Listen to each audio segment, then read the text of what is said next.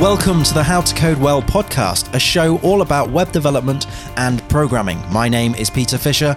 I am a freelance web and mobile applications developer.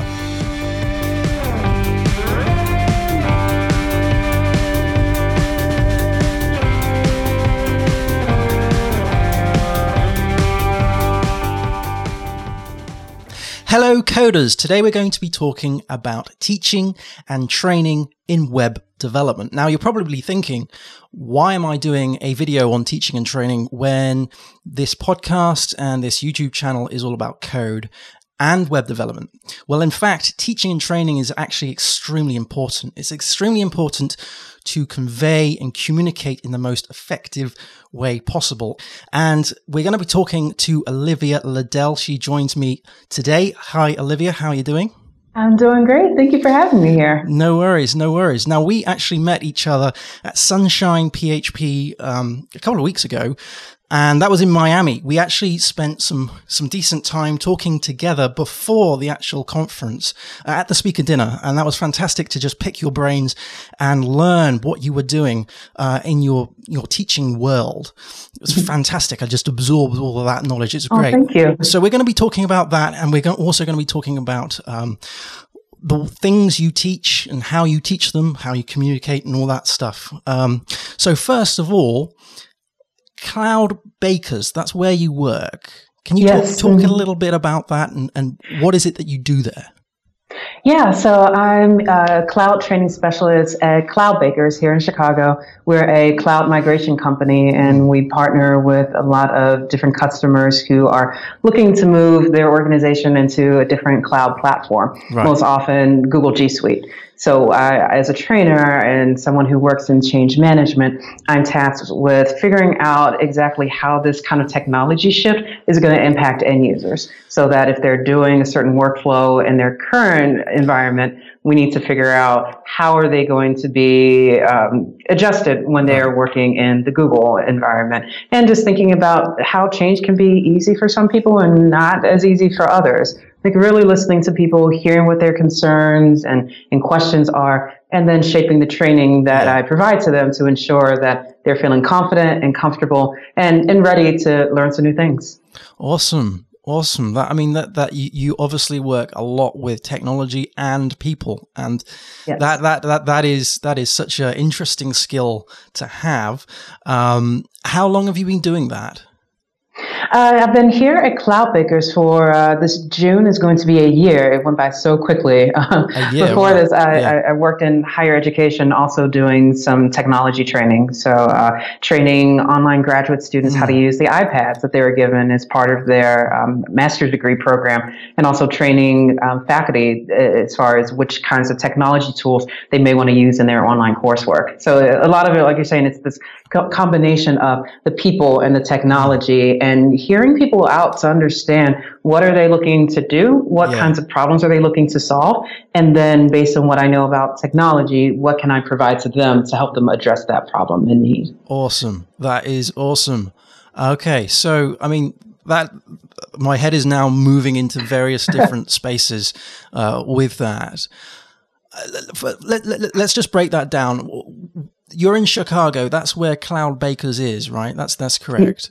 Mm-hmm. And your technology that you teach is the G Suite. Yes. Is that correct? So, are you moving people from different services to G Suite? You're migrating them to that G Suite platform. Mm-hmm.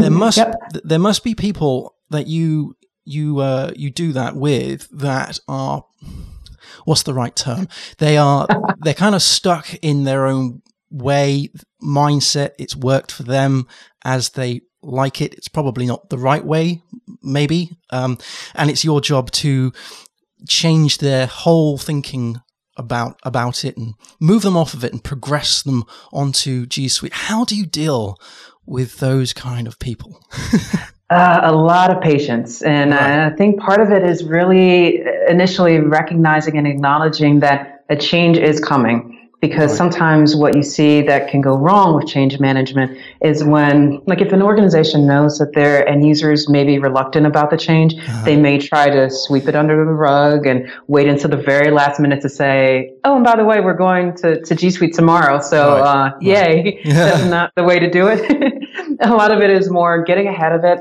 And especially if you see that there are certain users or certain departments or part of the population who may be more reluctant about the transition, bring them into the fold earlier on to help them feel valued. So, for example, oftentimes if we have people who work in an accounting department and they are very deep into Microsoft Excel, now they're switching into Google Sheets, they may be concerned about not being able to do everything that they could currently do in Excel, or just trying to understand how that workflow is going to change. So what I would do in that kind of situation is hear them out and say, thank you for expressing your concerns. Thank you for caring enough about the work that you do to make us aware that this is something that we need to look closer into.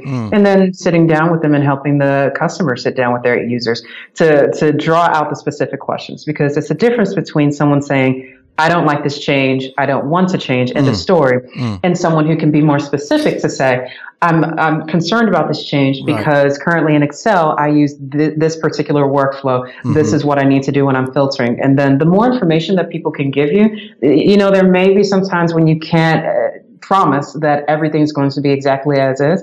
But when you get more information, it does make it easier to say, all right, we're working together as opposed to working against each other. That's a really good point. Yeah, working together instead of against each other and getting ahead of the game.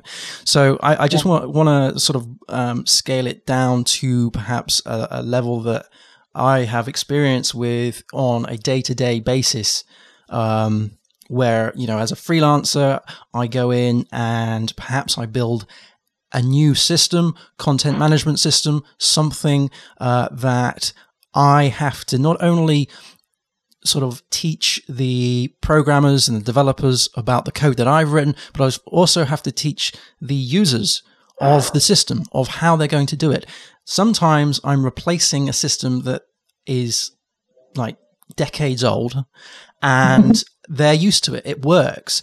It's like an old sofa. They know where all the nooks and crannies are. Yeah. And I come along and we spend, say, I don't know, a good few weeks talking to the product manager about what they want. I go away and then develop it. I then come back and I release it to the whole team. The whole team perhaps haven't been involved in all of those bits and pieces, and actually I haven't got in front of it fast enough. And so that's where all the pushback I find can come from, is when you haven't had that ability of sharing. So I totally understand, totally get where you're coming from with the whole trying to work with them instead of against them. That is, my mind is blown. You've blown my mind again. Oh, there's more too.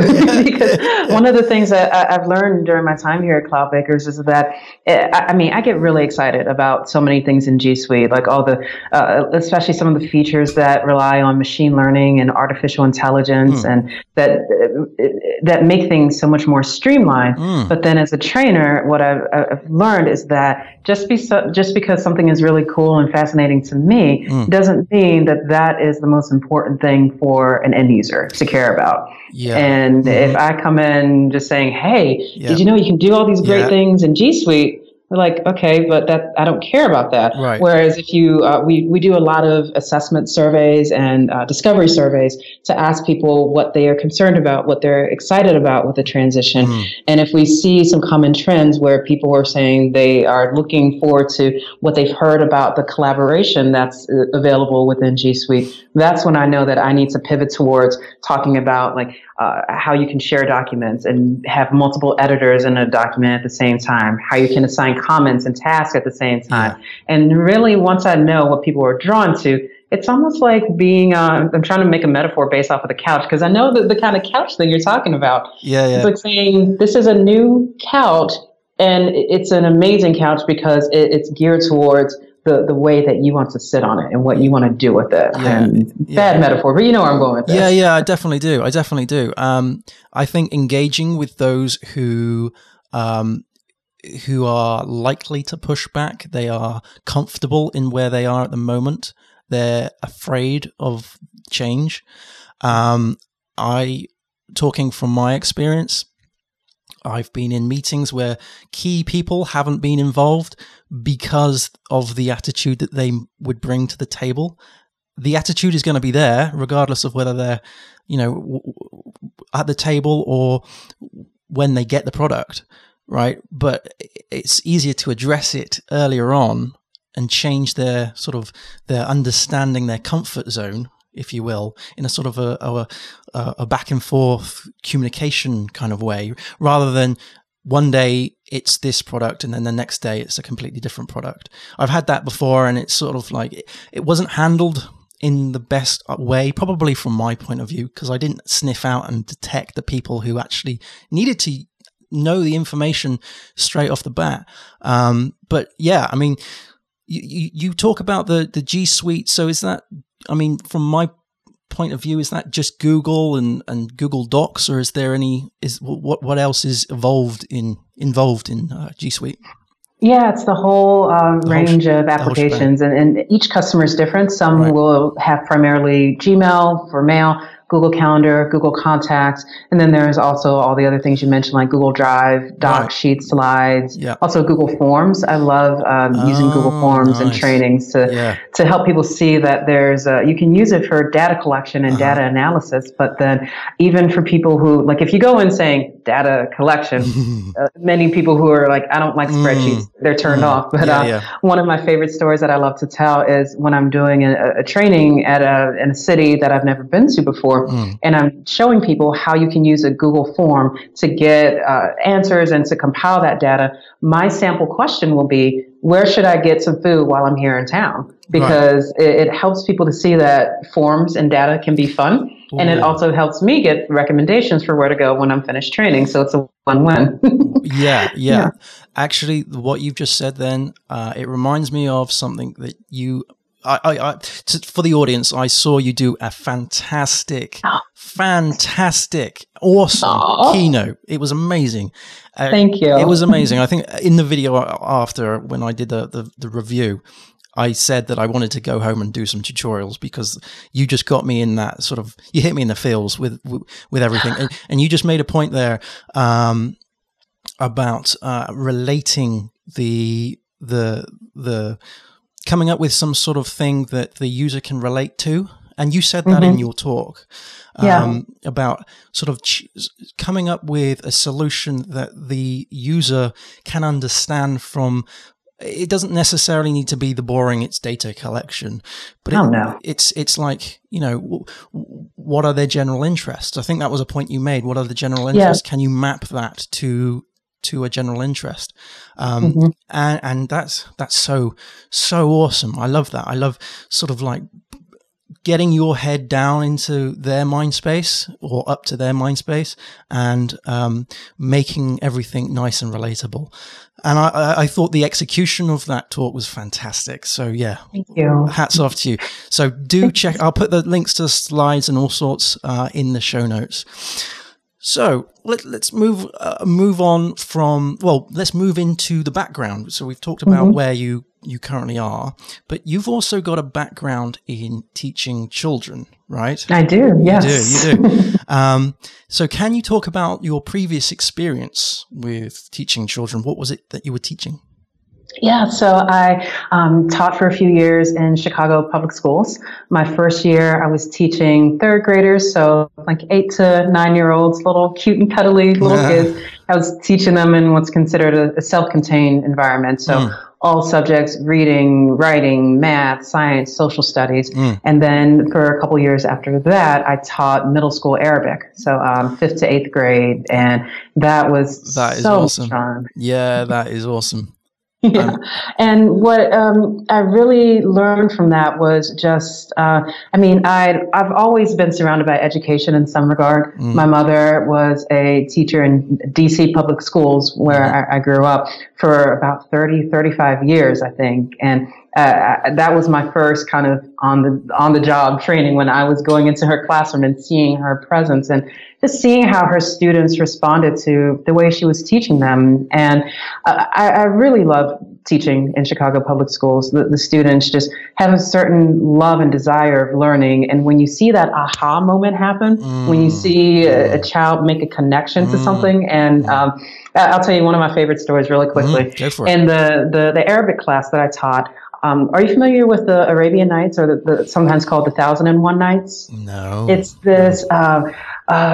It's this story that has a tradition where you start the story, and then the story cuts off at the very end. The idea being that the next night it picks up from there and continues on. And just when you think you get to the really good stuff, it cuts off again, and it goes on for 1001 nights. Okay, right. So as I was teaching, at the end of each of my classes, I would tell the students that story and follow the tradition of cutting it off at the very end. And at first, the kids were like, okay, this is weird. What is going on? But as the story got better, they started to become very invested in it and want to know more about it.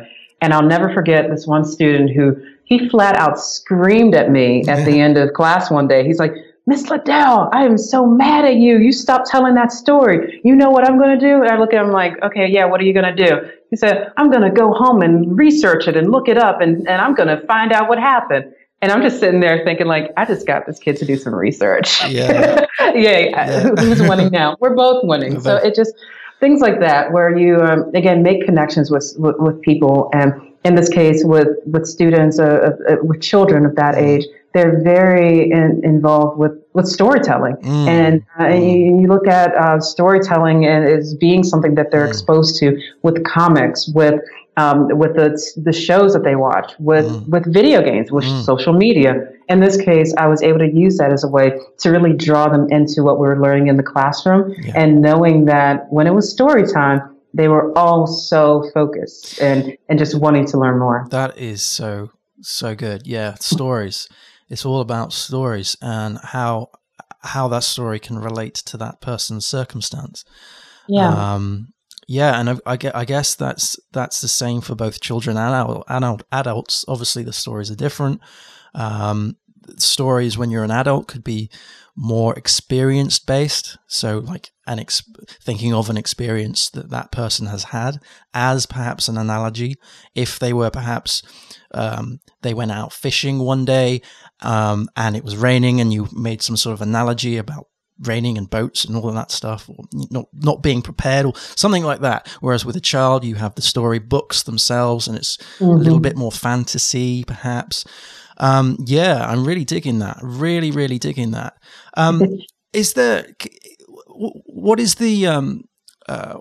What have you learned from teaching children that you have applied to teaching adults? One of the main things I've learned is the need to be approachable as a teacher. Because in a classroom context with students, you can be a teacher and you may have about 30, 35 students there, and you have the content that you're teaching them during the day, and they go home and they have homework, and at some point there's going to be a time when they do not understand something. Now, if you present yourself as a teacher who feels like you know everything, you're the expert, you're on a pedestal above everyone, and you would be disappointed if any of your students don't get anything perfectly correct, all of those things, then the students aren't going to want to come to you when they need help with something. Sure. So what I've learned from teaching children is that you have to be genuine and care for them and show that you care, and really be true when you say, if you need something from me, I'm here for you. Being the one to make that first move and say like, hey, I noticed that with this part of your homework, you were so close. There's one part you almost got right. Do you want me to show you what this looks like so that they can see that you're looking out for them in that regard? And that really has carried over to the work that I do now at Cloudbakers, because when we have end users who are learning something new within G Suite and they are struggling with a process, whether that is something incredibly complex or even trying to figure out some of the more general email settings, if they find themselves getting stuck, and they don't reach out for help, then that one issue can snowball into something bigger. Yeah. Then that snowballs into them having a very negative outlook about the experience.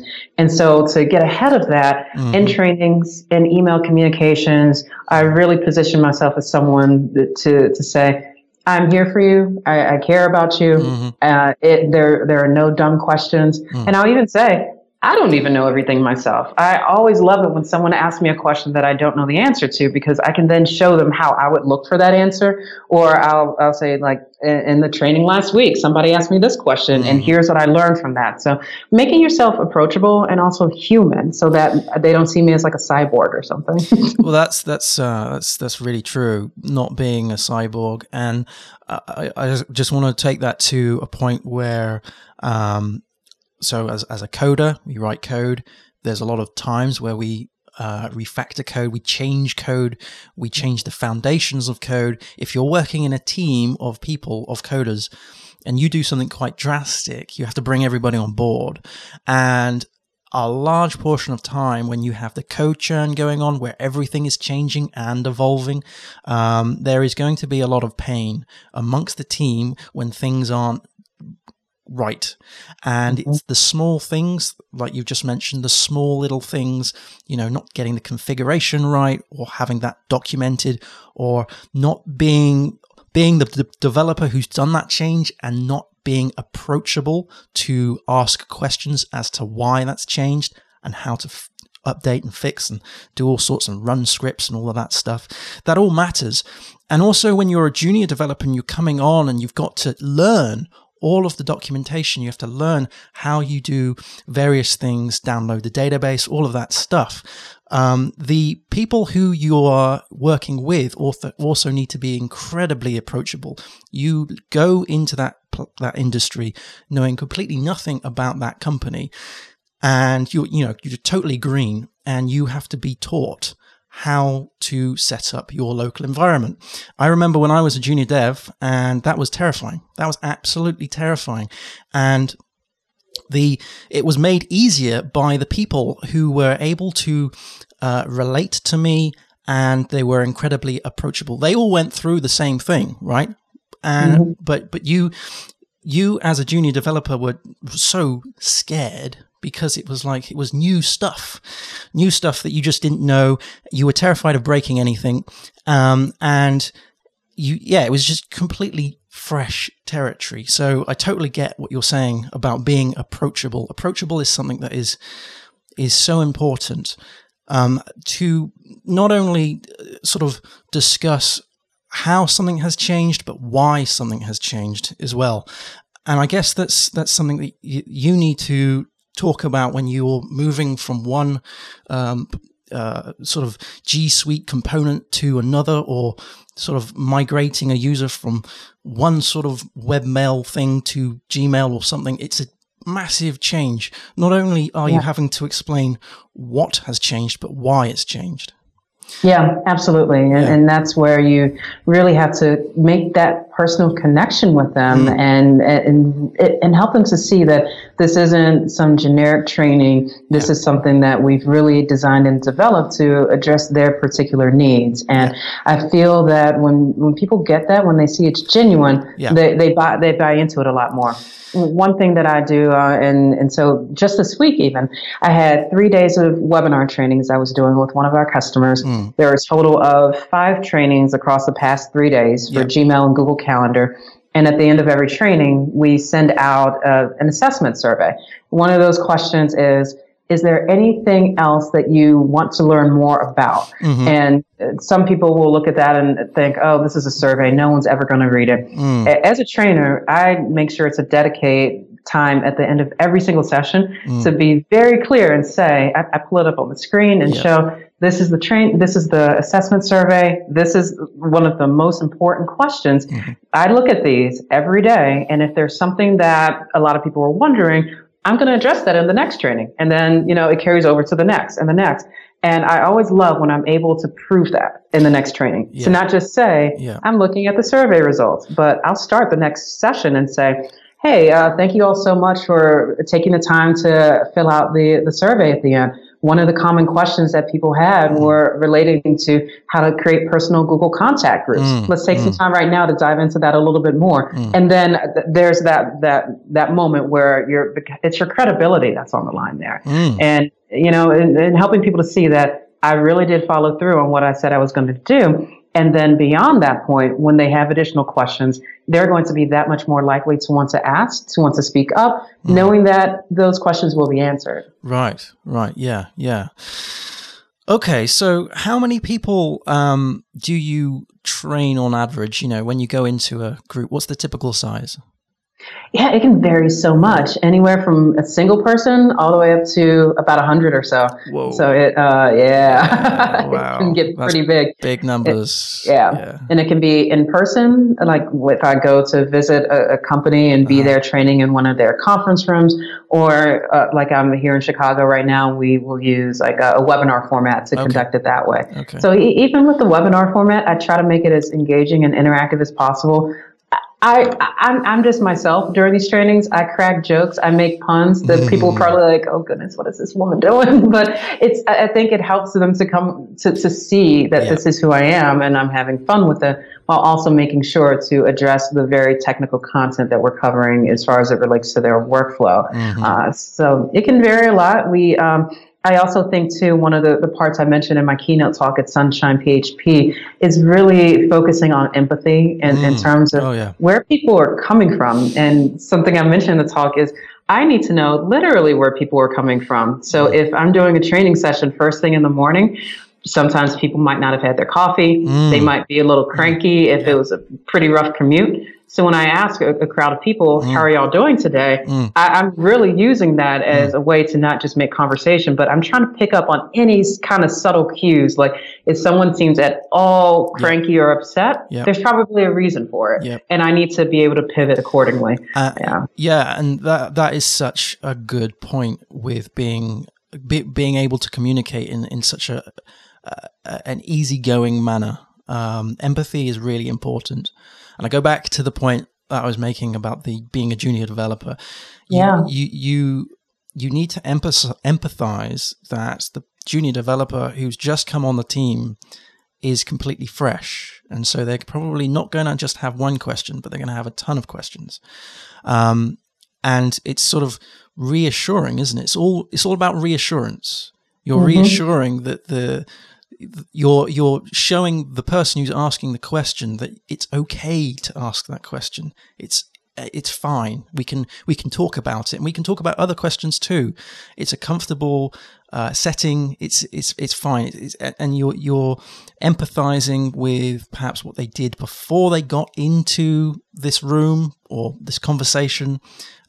You did a great part in your talk about the different types of ways we communicate. So passive, assertive, and aggressive, and altering the moods of people based on your response to their request. And I thought that was absolutely fascinating.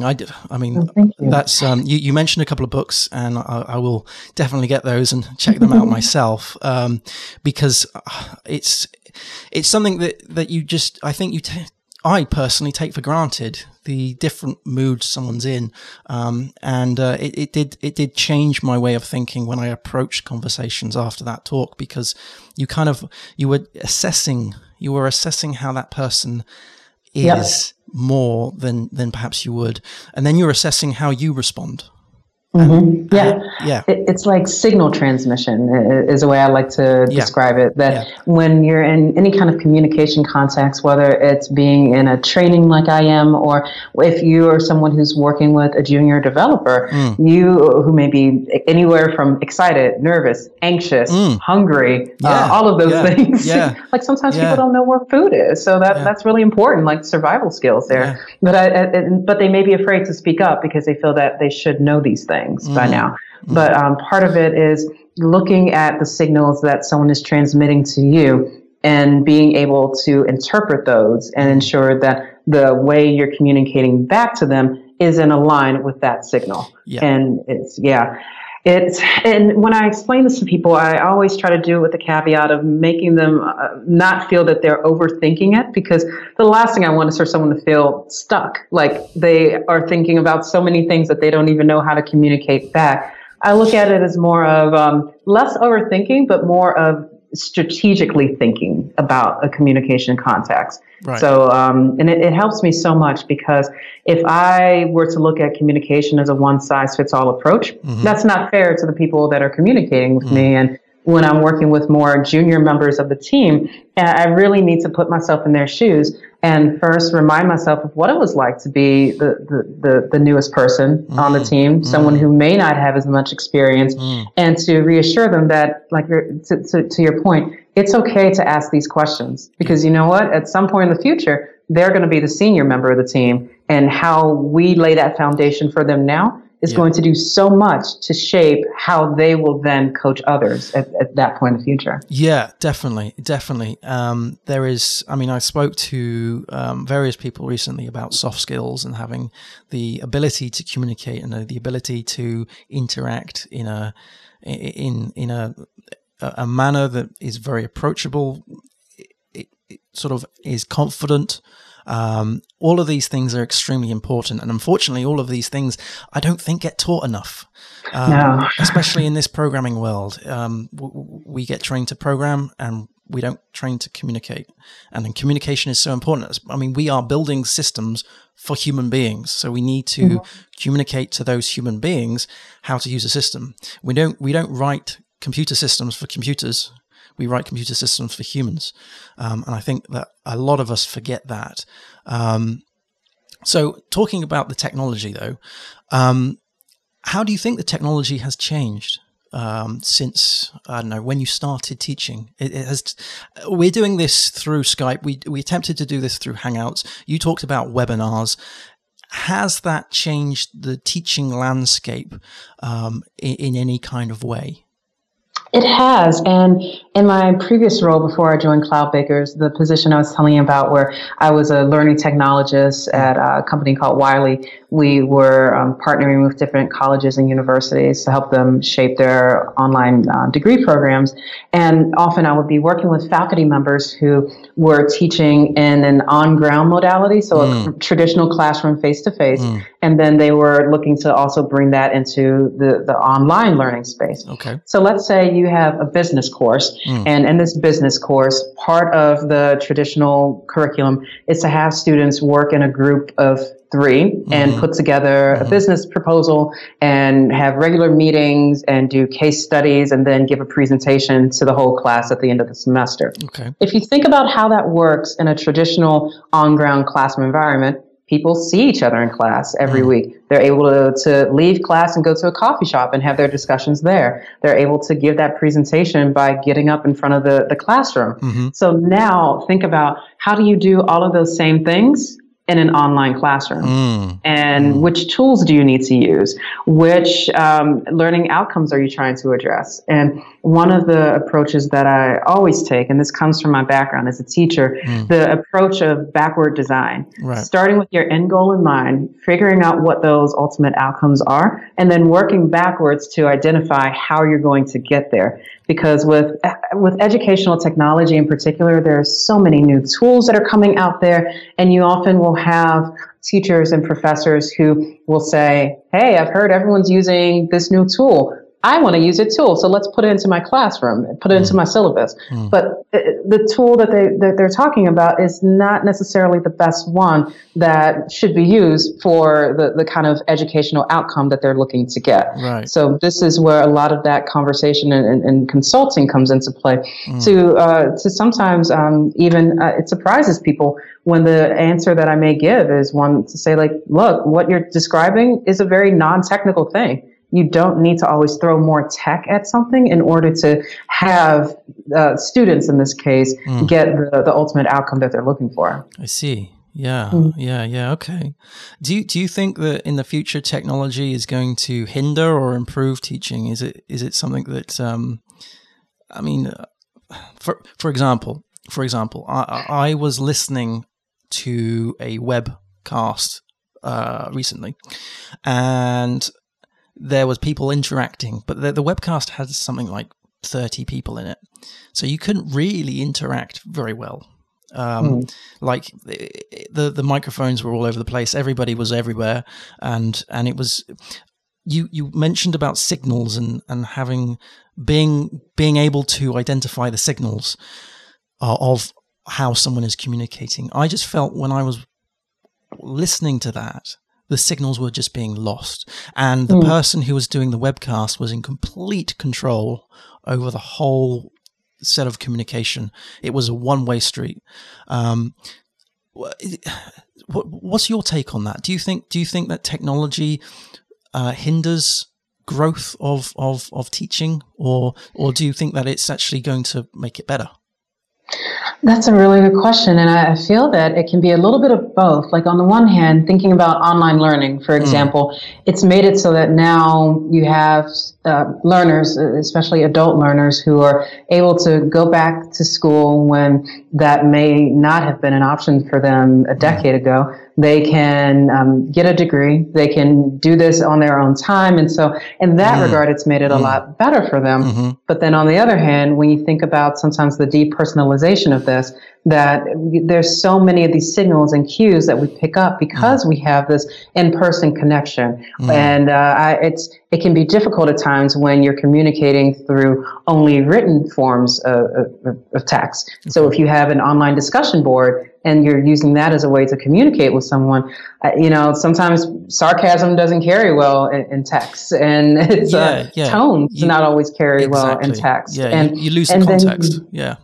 Yeah. So then as someone who's working with technology, who's trying to use a technology tool and also try to use it to accomplish a certain educational outcome, then you're having to spend a certain amount of time deciphering what people are saying. And then that can feel frustrating when you're just trying to get something done. So I tend to feel that it's a little bit of both, that I love what technology is bringing to people to make education so much more accessible and in the hands of people who need it. Even looking at children who are able to learn things like coding a lot earlier, and when in so many other ways. I mean, I learned how to code when I was building web pages on AOL, just because I was like 11 years old and like hacking people and things like that too. But now there's a lot more entry points out there. So I hope that as technology continues to evolve in regards to educational opportunities, that we can still try to hold on to as many of these, the personal touch as we can. And I think that's why, like I was saying with my trainings that I do, that I'm so genuinely myself. Yeah. Because I want people to feel that even like tomorrow, I'm doing a virtual training for a group of people who are in England. So it's shout it's out really to the UK Massive. Cheers to that. Yeah, cheers to that. So even though I'm all the way across an ocean, I want them to feel that they're connected with me, that I'm right there with them. So because that connection really matters. It does. Yeah, it's the human touch, human connection. Yeah. Well, listen, is there anything you would like to discuss further? Anything you want to add? Any social media links or anything else that you wish to promote? Yeah, sure. You can find me on Twitter at Oli Ravi. We talked about this. It's like ravioli, but flipped around. Fun fact, I have never eaten ravioli in my life. You haven't yet. Gosh. Right. Yeah. My friends are trying to get me on this, and they're like, just eat some ravioli already. But the opportunity just has not presented itself. What can I say? But yeah, follow me on Oli Ravi. I like to tweet things about everything we're talking about, training, mentoring, security awareness. All those types of things. Awesome. Well, thank you very much, Olivia. That's a very I can't talk now. Fascinating topics that we've been discussing. Thank you ever so much, guys, for watching on the YouTubes and also listening on the podcasts. Happy coding, everyone. I'll see you again soon. Cheers. Bye. Bye.